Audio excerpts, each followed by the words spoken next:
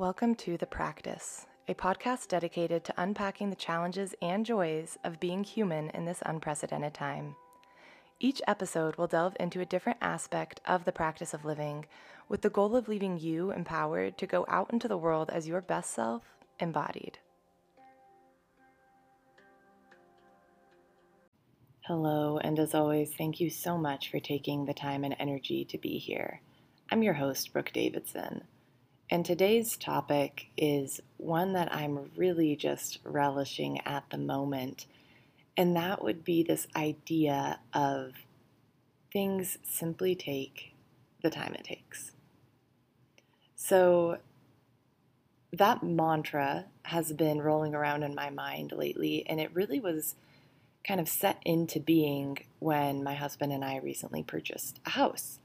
And this house was a pretty cool house. It's quite old, and the paint I don't think had been updated for at least 30 years. And so the people moved out, and although they'd maintained the house well, you could still see, every square and other shape of anything they had hung up on the walls, because the paint underneath was so much darker than the surrounding paint, which had, of course, faded over time. And so it was one of those things where when we looked at the house originally, we thought, okay, the paint's pretty good, maybe we'll update a couple rooms. And then, of course, seeing the house empty, we realized, oh, we are basically going to have to paint every single wall. And of course, that process was intense, and we were on a bit of a timeline.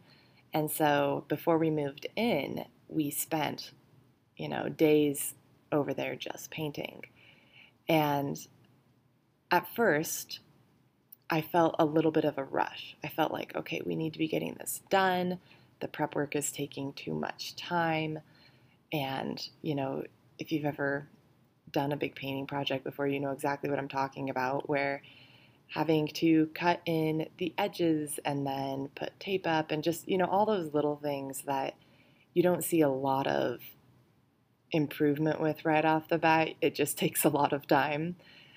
I was feeling a little antsy, and it kind of came to me, you know what, it takes the time it takes, and there's no rushing it. And if I rush it, all that's going to do is not change the amount of time it takes. It will maybe change the quality of paint job I do. It will also change my experience of it, right? I will either feel rushed or I will feel okay. And quite frankly, I'd rather feel okay. And so since then, I found plenty of other applications for this mantra. And the reason I want to share this with you today is to remind you that a lot of the rush, a lot of the stress, a lot of the pressure that is felt is usually self-imposed. Like, there are a lot of things in our lives that really don't need to follow as strict of a timeline. And I say that knowing that, of course, there are things where there are hard deadlines, but there are also plenty of things where it's like, okay, what would actually happen if the deadline wasn't met? My plan would change. I set the deadline. And it's hard sometimes, especially if you are like me and are a bit of a planner. It can be really hard to change and to adapt, even when we are the ones who created the plan in the first place and totally have the power to make changes after it has begun. There's a quote from Catherine May, who authored the book Wintering, which is all about not just the literal season of winter, but those figurative seasons of our lives where we find ourselves kind of separate from everyone else, from everything else, and needing to retreat. And sometimes this is very real depression. Other times this is more of a temporary or less intense or affective thing that we're experiencing. But we all go through those seasons of, I stopped doing this thing that I typically would do, or I just don't have the energy, or I just don't feel up to it. And she talks about it in a beautiful way. So if you have not read the book, I highly recommend it. I am actually still in process with it right now, and I'm thoroughly enjoying it. But there's a quote from the book where she says, "The problem with doing everything is that it ends up looking like nothing, just one long haze of frantic activity with all the meaning sheared away." Oof. I don't know about you, but that hits deep with me. Whenever I feel myself trying to keep up with all the different things, I look back and there are days and weeks and months at a time that have just become a blur. And pretty soon I realize that my days have been directed by a to-do list as opposed to by anything meaningful. And that doesn't sit well with me. And recently, just prior to reading this book, really, only within the last year or so, I've been trying to make changes to accommodate that.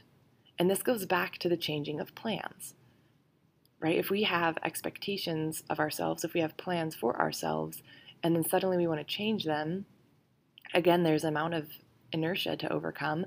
There's also just kind of an internal acceptance of, oh, okay, this isn't going to go quite as I'd anticipated. And for me, that's always the hardest part. So an example of this would be I do bead weaving. I make woven seed bead earrings. And this is something that I've typically really dove into in the winter because it gives me something to do inside, out of the cold, etc. And this past winter, I realized that I was not enjoying that. It was becoming stressful to me. It was becoming just another thing on the to-do list, and I just didn't feel like I had the time or energy for it. And it was hard for me to accept that because I was like, well, I started this hobby for the winter. I started this so I'd have something to do during these long, cold nights.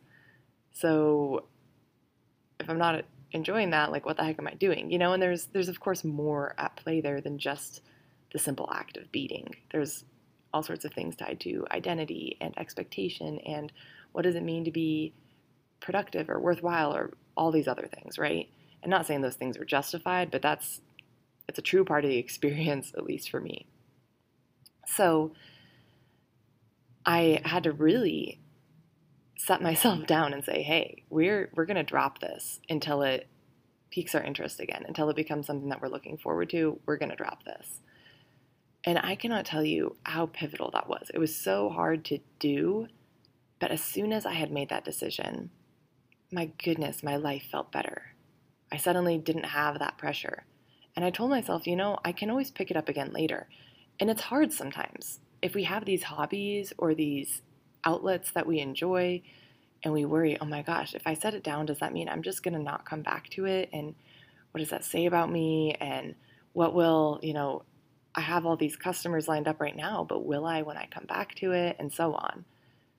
And ultimately, the decision that we're making in that moment comes down to, can I handle this adaptation? Can I allow myself to really experience what I'm experiencing and not hold myself to the same, level of activity or the standard or expectation or whatever else that maybe applies during different seasons, so to speak.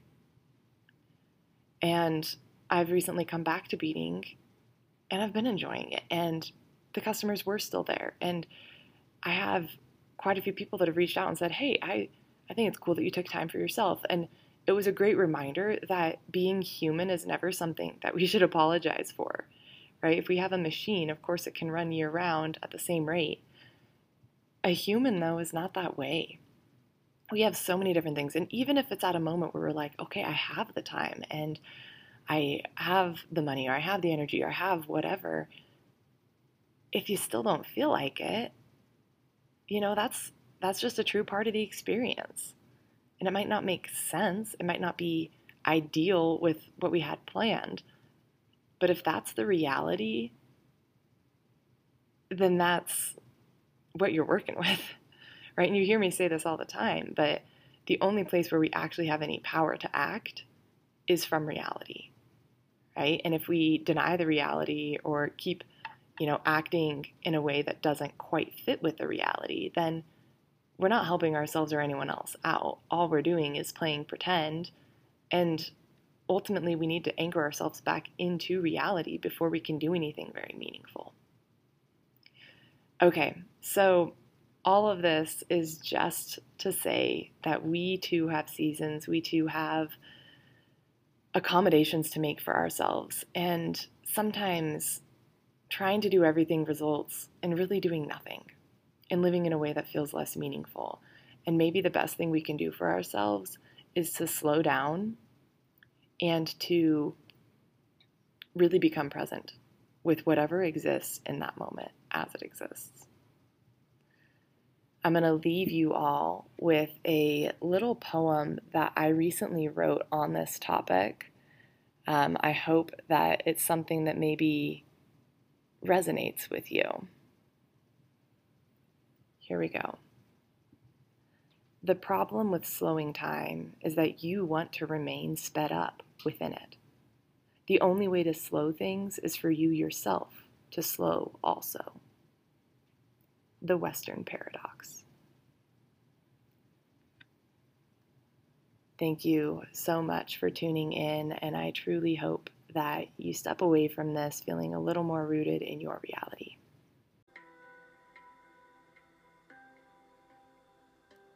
To follow along with my work, you can find me on Instagram at Brooke_being.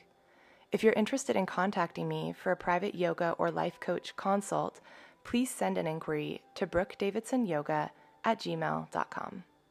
Thank you for listening.